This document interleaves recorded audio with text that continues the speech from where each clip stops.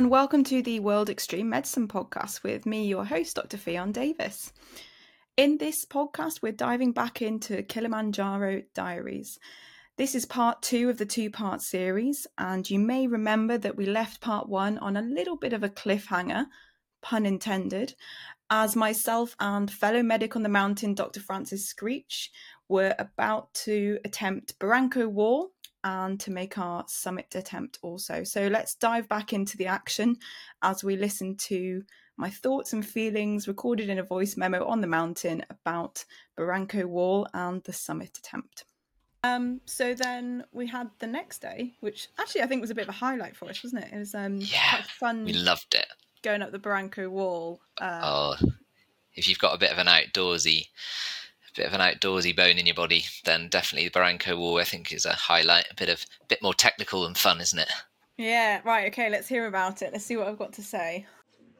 Barranco to Barafu camp. So we start in the morning nice and early, as always, 5:30 wake up, and we climb Barranco Wall. Just a really cool little scrambly bit. Lots of hands involved, lots of cool footwork, kind of polished rock in places, quite steep, quite vertical, and it was quite a challenge for people who had a problem with heights. But they managed to do it, so really proud of everyone. And we had a really nice view at the top. We had to move super slow because it was so vertical, and we were all struggling to catch our breath. We then had a little bit of up and down, kind of undulating ascent and descent across sort of alpine desert before we got to Karanga camp, which is where we had lunch. And normally in the 7-day Machame route, you would stop at the Karanga camp and you would stay a night and acclimatise. We didn't do this. We carried on to Barafu base camp, which is where we were going to start our summit night from. And I think in retrospect, that would have been quite nice to have a 7-day route and to have a little bit more time to acclimatise. The climb up to Karanga was quite steep.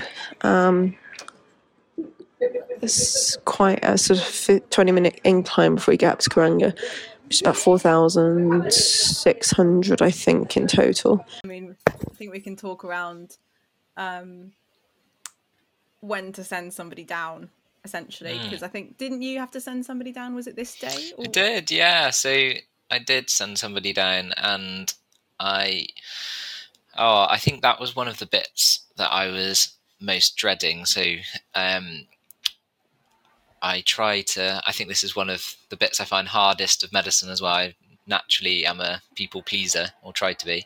And I think telling someone that they couldn't ascend on something that especially our group, because they'd, the same as yours, had been waiting since pre-COVID to go on this adventure, then to tell them they needed to go down was something I was dreading. And my chap, it sounds quite similar to yours, to be honest, but he'd had a thumping headache for most of the day, and we'd been trying sort of paracetamol, ibuprofen.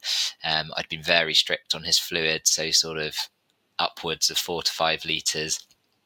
And then when he got there, he went to have a very sensible rest, and he still felt rubbish. So I went to go and see him, and he had SATs in the low 70s, lots of features of now severe AMS, and he was also quite tachycardic. So I said to him he needed to go down, and to be honest, it wasn't the response I was expecting. I was expecting maybe a bit of a battle, or him to be incredibly upset, but I think it was, by that point, he did feel pretty unwell, so it was actually relief. And because the joy of altitude medicine is that you can usually pretty much promise people that once they've descended, lots of these things are going to get better, which obviously lots of medicine, that's a much slower process, but they make such huge recoveries with sort of a few hundred meters of descent, don't they?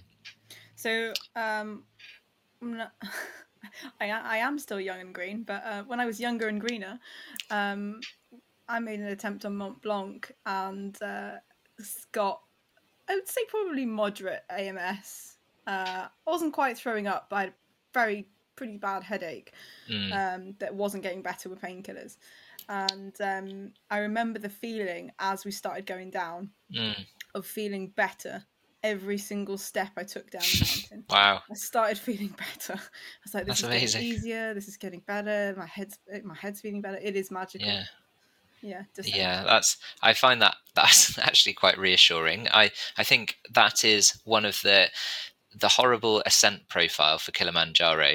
One of the few kind of positives of that is it means that it's very easy to lose a lot of altitude quite quickly if you need to get somebody down, isn't it?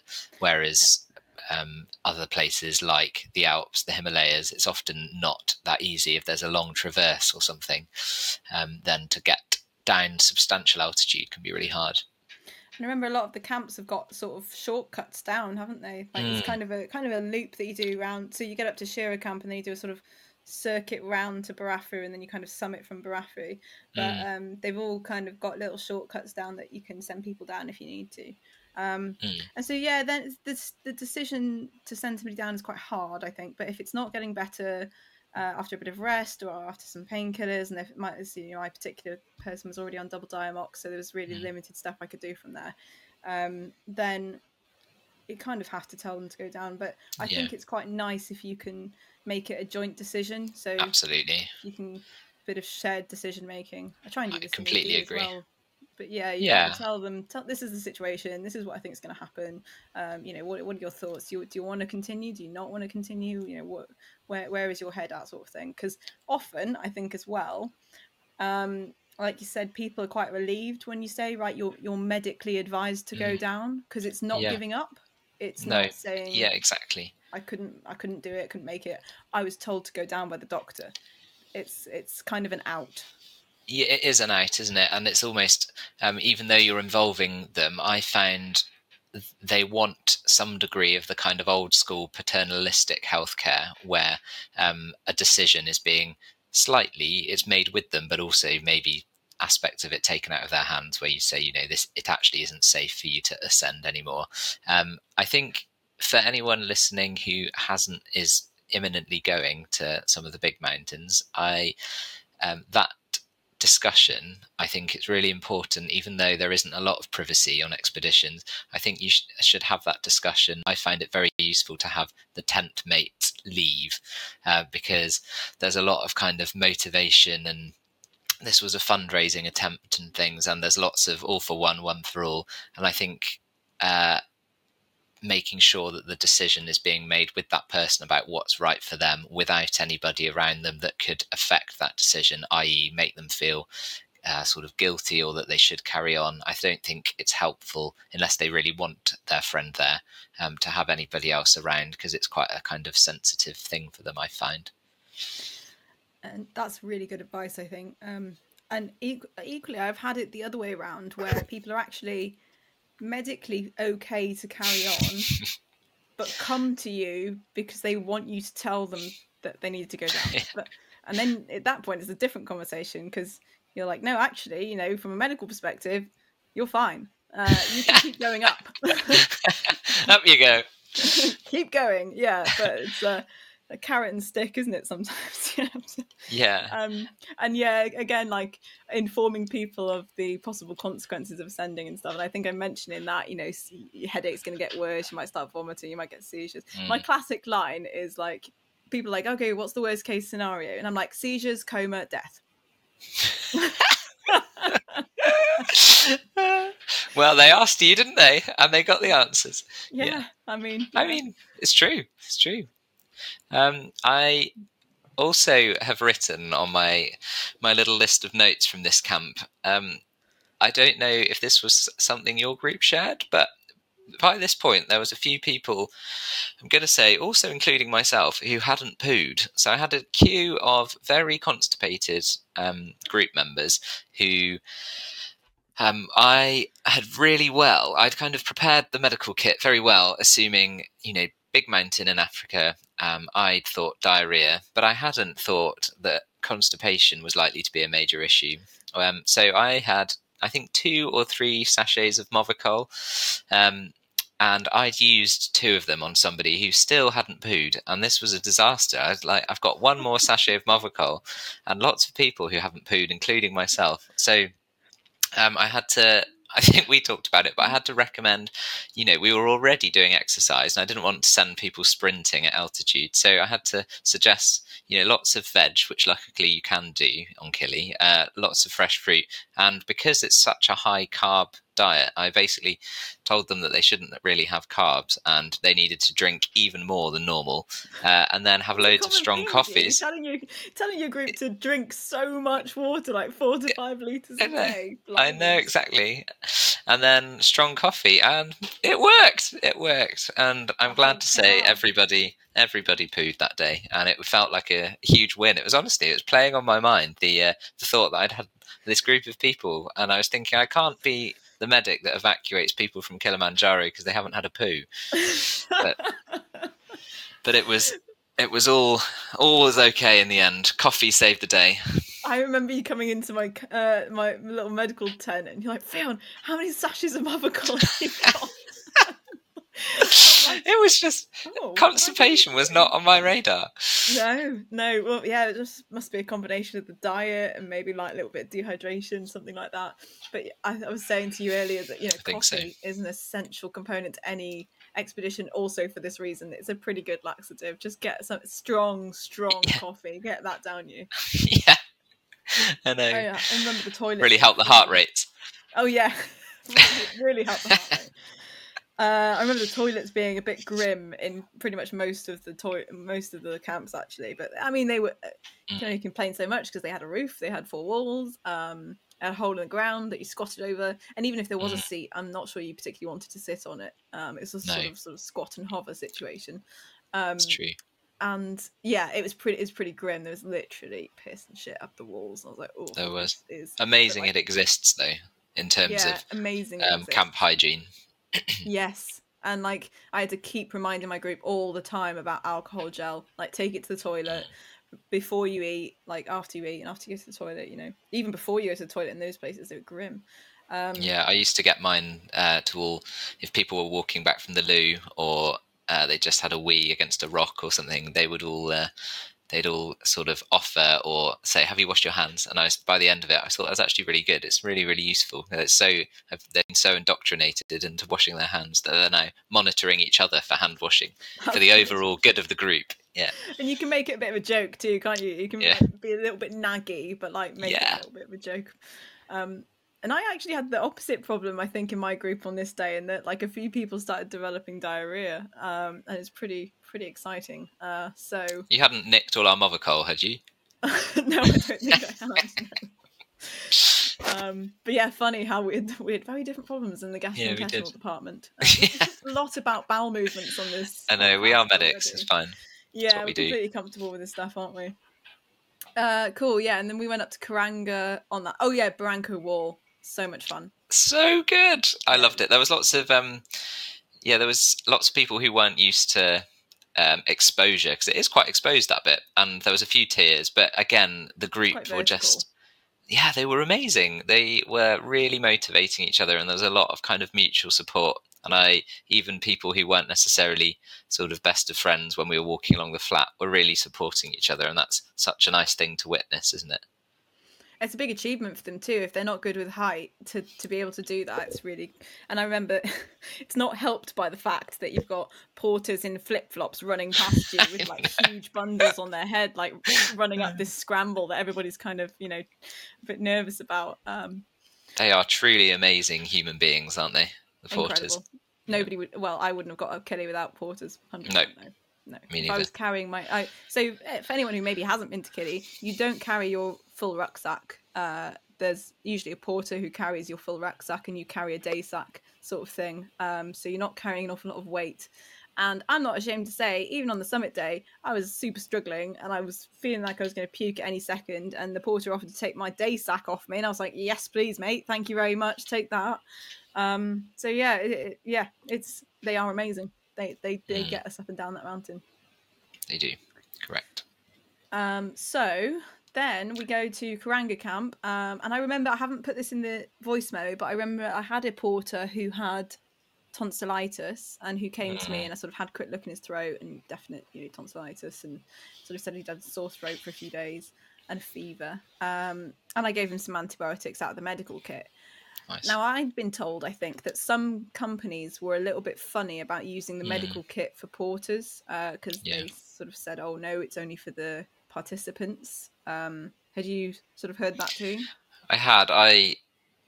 I imagine you might feel similar, but I feel, even if that was the kind of ethos of the company you're working for, I think as you just said, these are the people that get you up the mountain. So I think you've got a moral obligation anyway, and just a general being a member of the human race, that if you have the stuff to make somebody feel better and they're supporting your trip up Kili, then I definitely would always treat them, I think, exactly as you did. Is that your thoughts? Yeah, I had no hesitations about treating him. I think any company that says we shouldn't be treating the support staff, I don't think they're probably companies that I'd want to work for. Absolutely. All right, so we don't stop at Karanga. Some groups do stop at Karanga for a night, and we carried. Yeah, we just got food, didn't we? Yeah, we got some food, got some lunch, and then we cracked on up to Barafu. But then I think I say in that maybe it would have been nice to stay a night there just for a little bit of extra acclimatization. Yeah. An extra day could make a difference, I guess. Yeah. It's interesting, isn't it? Because you're also thinking, like, get me off this mountain, but also you are, I think maybe thinking that less if you weren't quite so exhausted. Yeah. And I remember thinking, I hadn't showered in like 4 days at this point, and I'm caked in dust and sweat. Like, it's only going to get worse from here. So, the old baby wipes are only doing so much. So, the longer you spend out on the mountain, the longer you're at altitude. Yeah, it's a bit of a trade-off, isn't it? But, I think I probably would prefer to maybe do a slightly longer route next time. Yeah, I agree. So we get up to Barafu, which is called the base camp for the summit. And there is one camp slightly higher than Barafu, which is very small, and I think you need a little special permit for. But most people will start their summit night from Barafu camp. Right, so we'll dive in here and see what my thoughts were on summit night, Barafu and summit night. And as you said, so we get there. You only get about 2 or 3 hours sleep, because I think you go to bed at about 9 and you get up at midnight, don't you? So I remember saying to you, it was devastating news. We were a very slow group, we were told, which is, I'd probably agree with.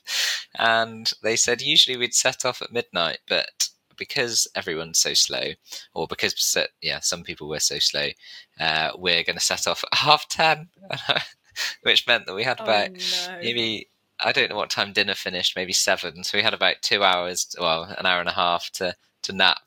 I remember thinking, oh no. But somehow I fell asleep. I remember gleefully telling my group that the other group was so slow they had to start early, that we were the fastest group. I know. Such a competition, isn't it?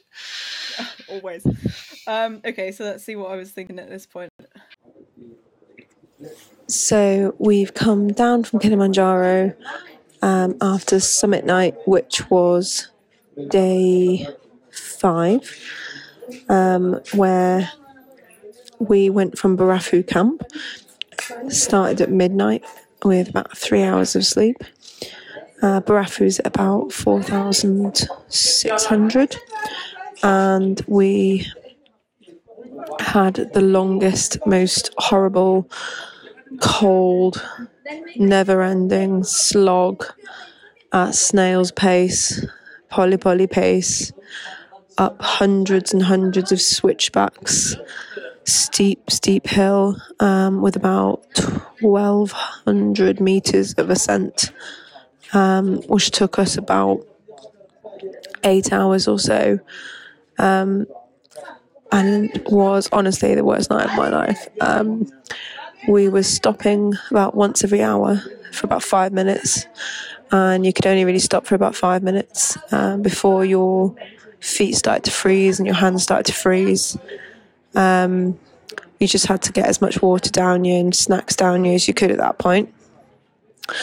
It was really hard to eat because I just felt really sick. Ended up taking some ondansetron and had a headache as well by about hour 3 or 4. So took some paracetamol and ibuprofen, which seemed to help quite a lot, and the ondansetron helped a lot as well. I really struggled with being able to actually get myself enough water and food in breaks, because I was finding that every time we had a break, they would ask me to just go and have a quick look at somebody. And then by the time I'd finished doing that, the break was over and it was time to move on. So having quick access, easy to open, and things that don't freeze, snacks, was essential. My Camelback froze and couldn't use it. My Nalgene bottle started to freeze, but didn't freeze all the way through, so could still get that open. So I had about a litre or so in that, but then struggled to close it because the ice formed around the top. It was just a matter of a mental battle, slogging uphill, just putting one foot in front of the other, and just telling yourself that you didn't want to go down, you didn't want to turn around, that you wanted to get to the summit, and just waiting for the next break. The turning point, I think, in that night was seeing the sunrise. It start to come up over the horizon, and it start to feel like there might be a little bit of a chance of us actually getting to the top. I was just staring at my feet, putting one foot in front of the other, literally toe to heel.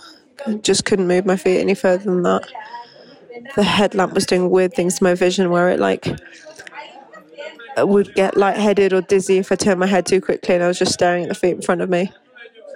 I was trying to keep an eye on the people in front of me, who were sometimes falling asleep whilst they were walking, staggering about the place, so sometimes had to sort of just put an arm out, keep them in a straight line, and then that becomes really difficult to tell whether they're actually ataxic or whether they're just sleepwalking. And the same with hallucinations. Are they dreaming because they're asleep and walking, or are they properly hallucinating things as they're going up? And quite a few actually said they did, but they didn't mention it to me at the time, unfortunately.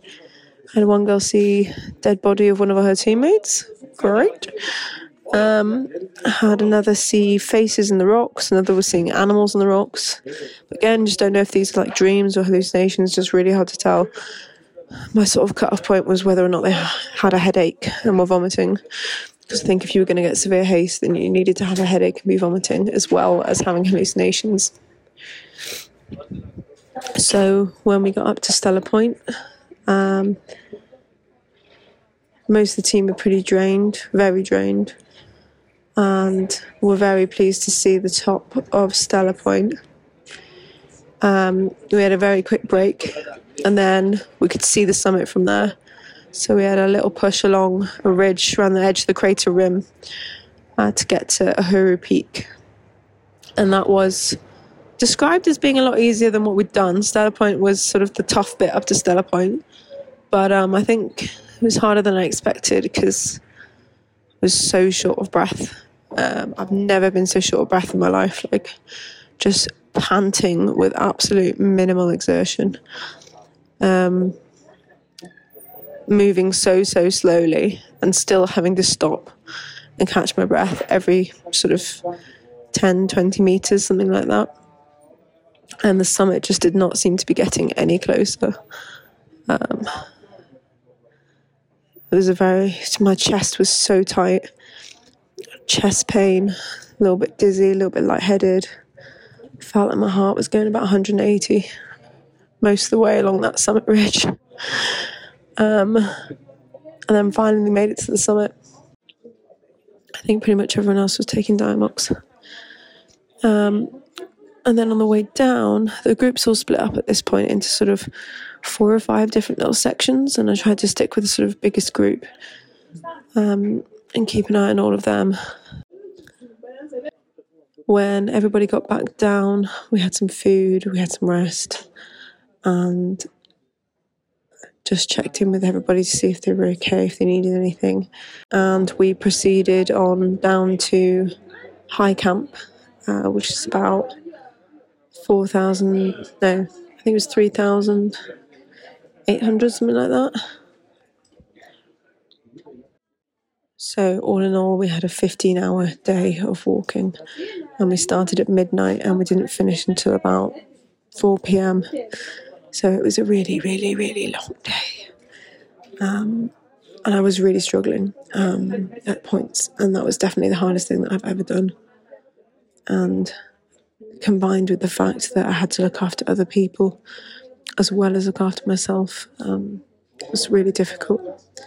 I'm really proud of myself for what I achieved, and that I got to the top, and that everybody was safe, and that we had no major medical disasters. Wow.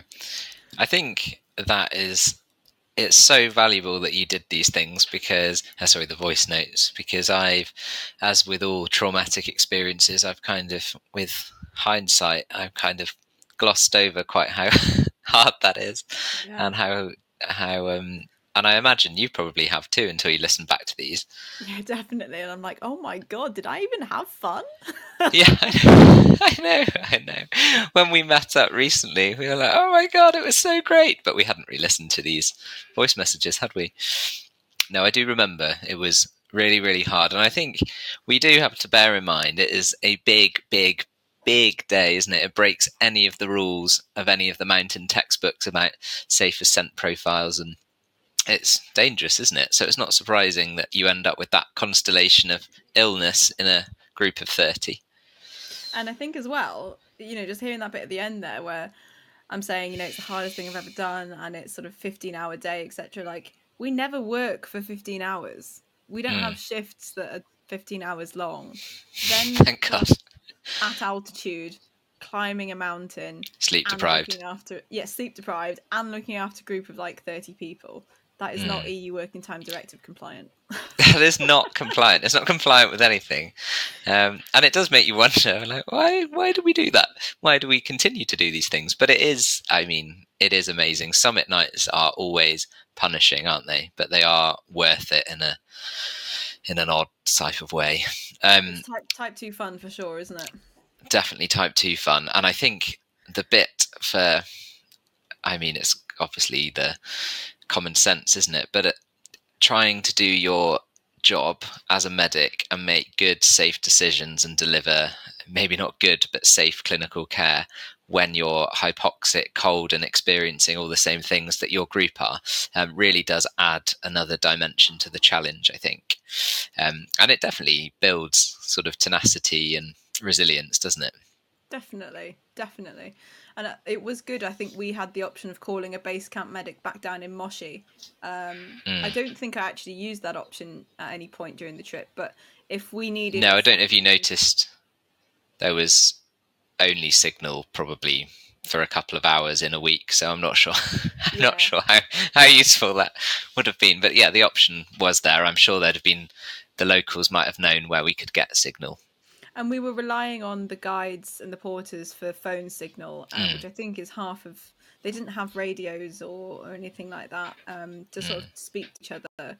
So when I was mentioning about like one part of my group got unwell, but I wasn't told about it until actually when we were back down from the summit. That was one of the things that I reflected that we could have done a bit better, was the communication between the sort of different fragments of my group, because I was only with one bit of the group.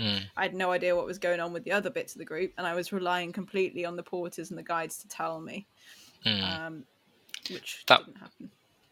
That was a challenge for me. I think as I mentioned earlier, was with the slower group, and the group split into two, and the front group had a really kind of dynamic... We could hear them at the front. They were singing. There was lots of singing, excited chat. And I was with the slower group at the back who were obviously struggling, which meant that it was a far slower pace and lots more breaks. And I actually found that really hard, as I found really regular breaks, which is what some of the group wanted. For me, were challenging. So I got cold. I'm a skinny little runt.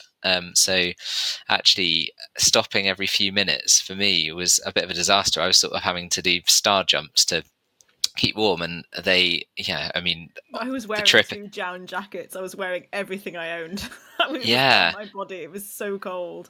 Well, it was taking every last ounce of my energy to be like encouraging and motivating, because we were going so slowly, and I could see the group up in front having loads of fun, and I was determined that that's part of the role, isn't it? The mental support and the motivation. So I was trying to G up this group, but they were obviously very down in the dumps. So I was trying to G them up, and I was probably being incredibly annoying, but being very sort of bouncy, trying to get them singing, and it was definitely falling on deaf ears. But I was talking about the kind of motivation of the sunrise and how they were going to feel amazing. And to be honest, the morale in the group changes so much when that sun peaks over, and suddenly it's not even the bit when it starts getting light, it's when you feel the sun on your skin and you start feeling warm. And it felt for me like quite a kind of emotional experience. I was like, I'm actually going to summit Kilimanjaro. Wow, as the Doctor, what a dream. It's definitely the same for me when we get to that stellar point, and then we started seeing the sunrise, and you could feel the warmth on your skin, and the starts getting a bit lighter, and you can actually see where you're going. Because I found half the struggle was you just following a trail of headlamps up a black slope, and you just see how high the slope was when it stopped and when it was never ending, But it was. It does feel never ending. It was an emotional moment when the sun started coming up. It really was. It was when it was pitch black. I remember not really being able to tell whether the stars were also headlights, and I was like, headlamps, and I was thinking, we've got so far to go, and I was like, oh no, they are stars. It's okay. You don't have to climb into a galaxy. It's okay. Yeah, it just feels like it. Same thing. And I think the tone in your group was definitely similar to mine, who were all kind of hating life at this point. Like I said, they were falling asleep on their feet, but still walking, sort of staggering around the place. Later found out hallucinating dead teammates. Not the ideal vibe. No, mine had nicer hallucinations. They hallucinated. One of them was hallucinating about all of the boulders being golden retrievers. Oh, lovely. Yeah, it's quite nice, isn't it? It's not a bad hallucination. It's better than corpses. I think I definitely didn't have it in me at that point to be chirpy and bubbly and sort of motivating. The best I could manage was a sort of shout at them and be like, "Does anyone want to go down?" And they were like, "No." I was like, "Does anyone want to go down?" And they were like, "No." I was like, "Okay, good. That negative motivation. That's what we're going for." That's quite good. And and I was like just trying to concentrate on not puking most of the way. On Danzatron really works. Yeah, kind of on Danzatron now. Completely. That trio you mentioned in your voice clip, paracetamol, ibuprofen on Danzatron. I don't think I'd have got to the top without that. Well, I would, but there would have been a lot of vomiting, I think. Yeah, and I made sure that my team had paracetamol on Danzatron and ibuprofen themselves. So I think it was one of the previous medics had given us this tip to give out on Danzatron the night before. So give them a pill in the pocket type thing. I did that too. We called it the party pack. The party pack. The party pack, yep. They loved it. I was actually, as I say, it was probably falling on deaf ears, but I found in terms of managing the breathlessness that any altitude trip I've done since, I've always used breathing techniques, and it, even though when you start trying to tell people they think you're a sort of new age hippie weirdo, it does help so much. If you're trying to force air in, and the way you were, I remember really narrowing. You've got so much time to think. I remember narrowing my lips, thinking I'm going to give myself some PEEP to maximize my gas exchange. And I was thinking, I'm going to be a pink puffer. That's what I'm going to do. Exactly that. I did have one member of the group who's doing Wim Hof techniques. Did it help? He thinks it helped. Yeah. I think breathing techniques work, definitely. Maybe also associated with on Danzatron and 2 pain relievers. I found it really hard to keep track of who had what when as well. So I was very reliant on what time did you have that paracetamol? Because when you've got like 25 group members, and there was no chance of me taking gloves off to make notes of what time people had, and like it was too cold for my phone to work, so there was no chance of any of that happening. So I was very reliant on people remembering what time they'd had paracetamol and ibuprofen, ondansetron, etc. Definitely. And that, I think you mentioned being slightly irritated with some of the porters for not sort of letting you know about how unwell some people were until they got back down. So I remember our slower group getting to the top, and then porters sort of carrying or manhandling two of the group down, sort of attached to oxygen. And I was thinking, these are the people I really need to know about, but they were not bothered. They sort of sprinted past me, and then they were sort of recovering anyway. Yeah, it was all quite stressful. But I said to the guide that was nearest me, like, I need to know about people who are unwell, and he was like, no, they'll be fine. Which is, as your patients get whizzed downhill past you, is not necessarily what you want to hear. But they did. Everyone perked up. So I was told if anyone was particularly unwell, the group would have known. But it is slightly anxiety inducing. It's not good. Obviously, they've done it many times before, and they probably they all recognise the signs, and they know what to do. Put people on oxygen and get them down the hill. But I don't know if it feels slightly obsolete if they're doing that, or it's like I'm actually meant to be responsible for this element of things, and I can only do something about it if you tell me about it. Yeah, that's it. And I think they said because I'd checked the kind of communication path between the two groups, and they did have phones, and they said there was signal. But I don't think to them that if they do that, every few weeks, I don't think it seemed abnormal. So it's just they're so used to taking someone down a few hundred meters and watching them recover. I don't think they even let the medic necessarily know unless they don't recover with descent, which is scary. But they're probably so used to doing it, as you say, without a medic. And then we're going to have to discuss the descent. That scree. Oh my God! You know what? The descent wasn't. I wasn't that. The ascent I hated, but the descent I was like, oh cool, like hard bit's done, like now I just have to get down the mountain. Oh, I think mine was the other way around. I quite, in a sadistic way, enjoyed quite a lot of the ascent, but the descent on the scree, I think I was with my same group who'd had enough of being on Kilimanjaro by that stage, and one of them refused to walk any further and said that we needed to get her a helicopter. And I obviously was not prepared to get a helicopter for somebody who was fully capable of walking, but just refusing. So there was a lot of persuasion and, well, every type of communication strategy in my armory to try and encourage her down the mountain. I'm very much, I don't think my patience would have lasted that long. I think I would have been very much like, right. It was. I think I was firm by the end. Yeah, I remember you saying to me, actually, you said that you think that maybe you'd started things being too approachable. That's the best way to put it, isn't it? And you were sort of like, yeah, there's definitely problems, and then they kind of loaded you up with way too much work and things that they probably could have dealt with themselves, and they became quite reliant on you. Yeah, I think I fell into that trap, and I think that was my first proper trip, and I think I fell into all the traps that people tell you about, and and I think since then I've sort of learned a lot of those things that actually it's really important that people do take kind of ownership of their own health like they would at home, rather than going into a sort of almost childlike mode where because there's a medic there, they don't need to look after themselves in any way, because actually A, it makes it harder for you, but B, it means that if they're not taking ownership of their health, it's far, far harder to keep them healthy for the duration of the trip. So you managed to persuade your person to keep going and not require a helicopter. Yeah, we did. It doesn't exist on Kili anyway, does it? Not a thing. No, that's true.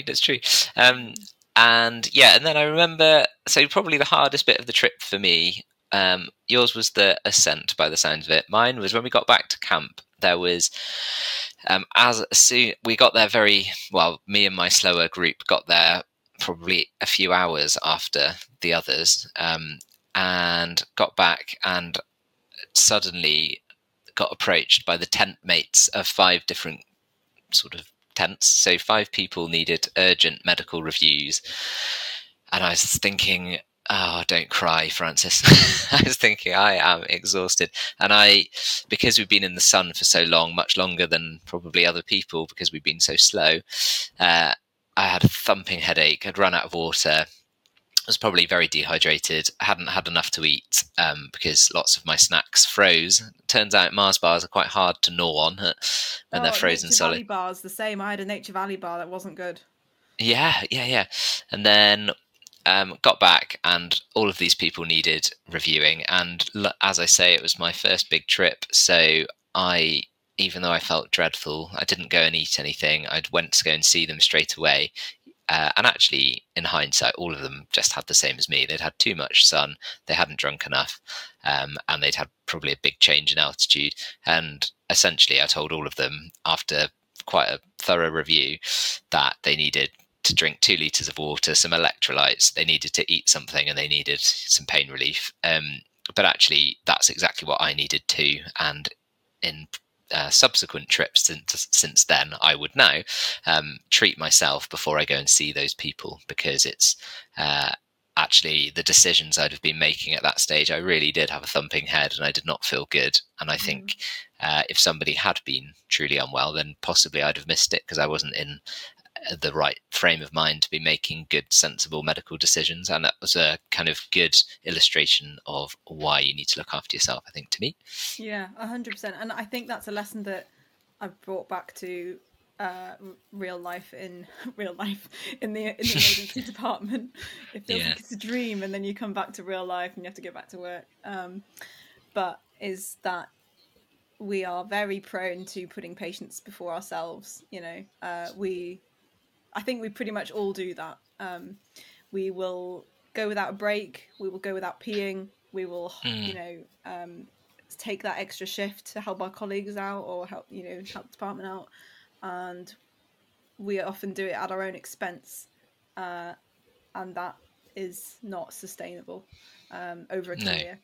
And I think it gets really magnified on an expedition where, you are struggling, physically and mentally yourself. But those kind of principles and bringing that back to your day job is really important as well. And you already mentioned it, just it improves resilience too, I think, because you're more aware of what you can do and what you're capable of and what your limits are and kind of what you need to survive and thrive, I guess. Yeah, that's really well put. So yeah, I can see in your notes here you've put the descent was grim. I know, always an eloquent writer. Yes, it was grim. It felt like hours. Well, it was hours and hours of scree. But I think probably my mindset then, I think I'd probably exhausted my bucket of patience by that stage, and probably needed that bit of time to myself we talked about by that stage. Yeah, and there's very few things that are actually truly urgent or emergency type things. Exactly. So I did have one slight emergency, I suppose, on the way down, which was one of the group collapsed. Was, not good. And then I went over. We're on a scree slope coming down a hill, and she'd been doing okay, but she said that she had seen a couple of black spots in her vision, kind of transiently, and I was like, "Oh, that doesn't sound too good." But she'd eaten enough, she'd drank enough, and then she just collapsed and went over. Sort of did my sort of primary survey, ABCDE type thing. Established that she was breathing and she was talking and she was following commands, and she'd just had a bit of a fainting episode. So she was kind of on the slope with her head up the slope. I rotated her and I put her head just down the slope, so I had a ready-made tilt, which was great. Using the scree. Got some blood back to her brain, and she came around and she was okay. It's a matter of seconds, really. And all of the other group members were sort of watching this happen, and then I sent her down the mountain with a couple of porters to help her down. And they were like, "Wow, like that was amazing! It's like you're a real doctor." I was like, "What did you think that I did?" You just put that stethoscope around your neck. Yeah. Yeah, it's quite funny. Yeah, so then we get back down the mountain, and I cried at the top. So you may have cried at the bottom, or nearly cried at the bottom, but I cried at the top, and that's the first mountain I've ever cried at the top of. I got up there, and like I said, I was feeling so bad. Like, I genuinely think my heart rate was like 180. I was so short of breath, and I had so like chest tightness, chest pain. And yeah, then got to the top and like touched the little wooden bracket thing that says Ahuru Peak on it, and I was like, oh my god, like there was moments when I definitely thought I wasn't going to make it to the top here, and this is a massive achievement, and yeah, cried. It is a massive achievement. Hypoxia does that to the brain, makes you emotional and crazy, and yeah, but it was a big achievement, so I was super pleased to get there. Yeah, and it absolutely is, isn't it? And also, I think it's never a given as the doctor, is it, that you're going to make it to the top. So it does feel like a kind of double win. If your group are safe and well, and you also manage to summit, that's a very good trip, isn't it? That is. And we'd heard, I think, about other doctors not making it to the top already from previous groups. So, yeah, we knew it definitely wasn't a given. And then we get down the mountain and we do our porter's tipping ceremony, and we have a beer at the bottom. Wasn't that lovely? Yeah, very hot beer. Yeah, not surprised, really. And everybody kind of spirits get lifted, don't they? And everybody kind of has a nice little celebration in the evening. You had your emergency medical tuk-tuk ride. Emergency tuk-tuk ride, yeah. Only the best. So what do we think we've learnt from Kili? So I think we definitely have mentioned probably the most important, which is, well, the most important for all future trips, which I think both of us felt, and it is such a cliche, but I think when you experience it, you realise why every senior doctor tells you that you do have to, if you're going to provide good quality, safe medical care, then you definitely do need to, like, always look after yourself first, and make sure you're fed, watered, in case of a headache, paracetamol, and the only cases where you're probably not going to do that are the real life-threatening emergencies, and thankfully they're pretty rare, aren't they? And that's what this is, the same as what they tell you in ED, isn't it? Like, actually, the only times that you can't have a break is not when the ambulance queue is huge. It's like if there is actually multiple resus life-threatening illnesses which need you there now, but any other circumstance you can take your break on time, and you should. It's always going to be as bad as it always seems to be in ED, you know what I mean? That, like, the list never gets smaller, the wait never gets shorter. It's always bad, but we love it. We love it. We love it for some reason. We're obviously type 2 fun people. But yeah, it's looking after yourself is number one, isn't it? And I think that was definitely my takeaway from Kili as well, is that, and actually Mountain Rescue really emphasised this in their teaching, is that you look after yourself, then you look after your patient. You look yourself, then team, then patient. And I think that's a really helpful framework in thinking about your priorities as an expedition medic, because there is a tendency to think that I need to be the hero, I need to be one that's strong and that's like looking after everybody else, and that I can't be seen to be weak or struggling or anything like that, because I'm the hero caregiver. I've got to be there for my group all the time.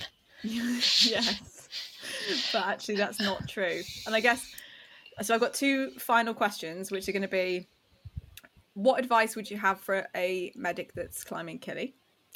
And would you do it again? Oh, good ones. So I'm going to give a light-hearted answer, but it actually is genuinely true. Constipation happens on Kilimanjaro. Constipation happens in Africa, and now my medical kit is an entirely different kit. So prepare yourself for both aspects of bowel pathology. And would I do it again? Yes, hands down, I absolutely would. I think we've hopefully painted a realistic, not too negative picture, I hope, because there's some soaring highs, aren't there?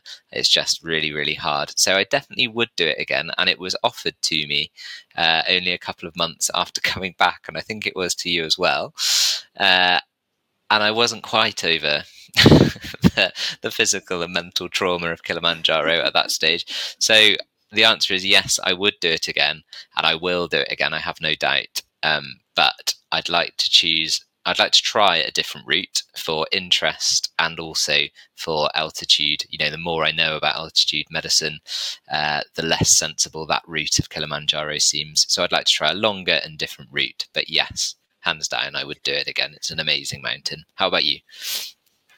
Yes, like you said, we were offered a trip a couple of weeks or months after, and I was like, it's too soon. I'm not over the trauma yet. So yes, I would do it again, but I don't think I would do the Machame route. I think I would quite like to try the Lemosho route. I think that looks cool. I think that's like 7 days, something like that. And I think I feel a lot better prepared as an expedition medic now going into it. I think it's not that long ago that we did it, but it was definitely a bit of a trial by fire because we're both quite green at the time. But now I feel a little bit more ready for it. So I would do it again. Me too. And then advice for any budding medics going up Kili: it is a great experience. I think we've probably maybe seemed quite negative, but hopefully realistic. Yeah, I mean, we've mentioned, the most beautiful views of the Milky Way, gorgeous sunsets over the mountain above the clouds, that kind of high when you get to Stellar Point and the sun rises and you realise you're going to make it, and the achievement of getting to the top and keeping everybody safe, and the kind of team aspects of it as well, the team bonding, seeing everybody getting on well, looking after each other, nice aspects of humanity to see in a tough situation. I also think that if there's been some sort of negative aspects, I think it's because there's some of these things we've discussed are what I wanted to know before I went up, and actually, so hopefully people listening to this who are about to go up Kilimanjaro or apply for jobs doing it will be kind of better prepared for a more realistic ascent. Yeah, definitely. I hope so. Like you said at the beginning, there wasn't a lot out there when we went up. A lot of resources for medics going up Kili, but there are some really good resources out there now. Hopefully this podcast is one of them, and we've not just sort of rambled and nattered and giggled too much. Woo! But I would also point you in the direction of the UIAA, so the International Federation for Climbing and Alpinism. They've got a series of documents, but they're specific medical advice about some mountains in the world. So there's one on Kili, and there's also one on Aconcagua, and I think there's one on Mira Peak, might be Island Peak, but also on their website. So I definitely point you in the direction of those. They're very useful, very practical advice, and there's some good guidance on there for altitude medicine as well. Of course, there's lots of other good stuff on the WEM Academy and the WEM website, and keep an eye out for the Kilimanjaro medical briefing blog, and I'm hoping there's going to be another podcast about Kilimanjaro with Dr. Jeremy Windsor, who is the author of the UIAA Safety and Success on Kilimanjaro paper. Awesome. Any final thoughts, Francis? No, thank you so much for having me. It's an absolute privilege, and I hope we'll be on a mountain somewhere again soon. Absolutely. Thanks so much for giving up your time, coming on the podcast, having a good chat through and reminiscing about our time on Kili. Anytime. Thank you so much, Ffyon. Thanks for listening to the episode. Please feel free to rate, review and subscribe on whichever platform you're listening to. Please also head over to the World Extreme Medicine website, where you can find more engaging content on extreme medicine webinars and indeed a collection of courses from our global network, including humanitarian, disaster relief, expedition, space, military, tactical and performance medicine. Thanks again.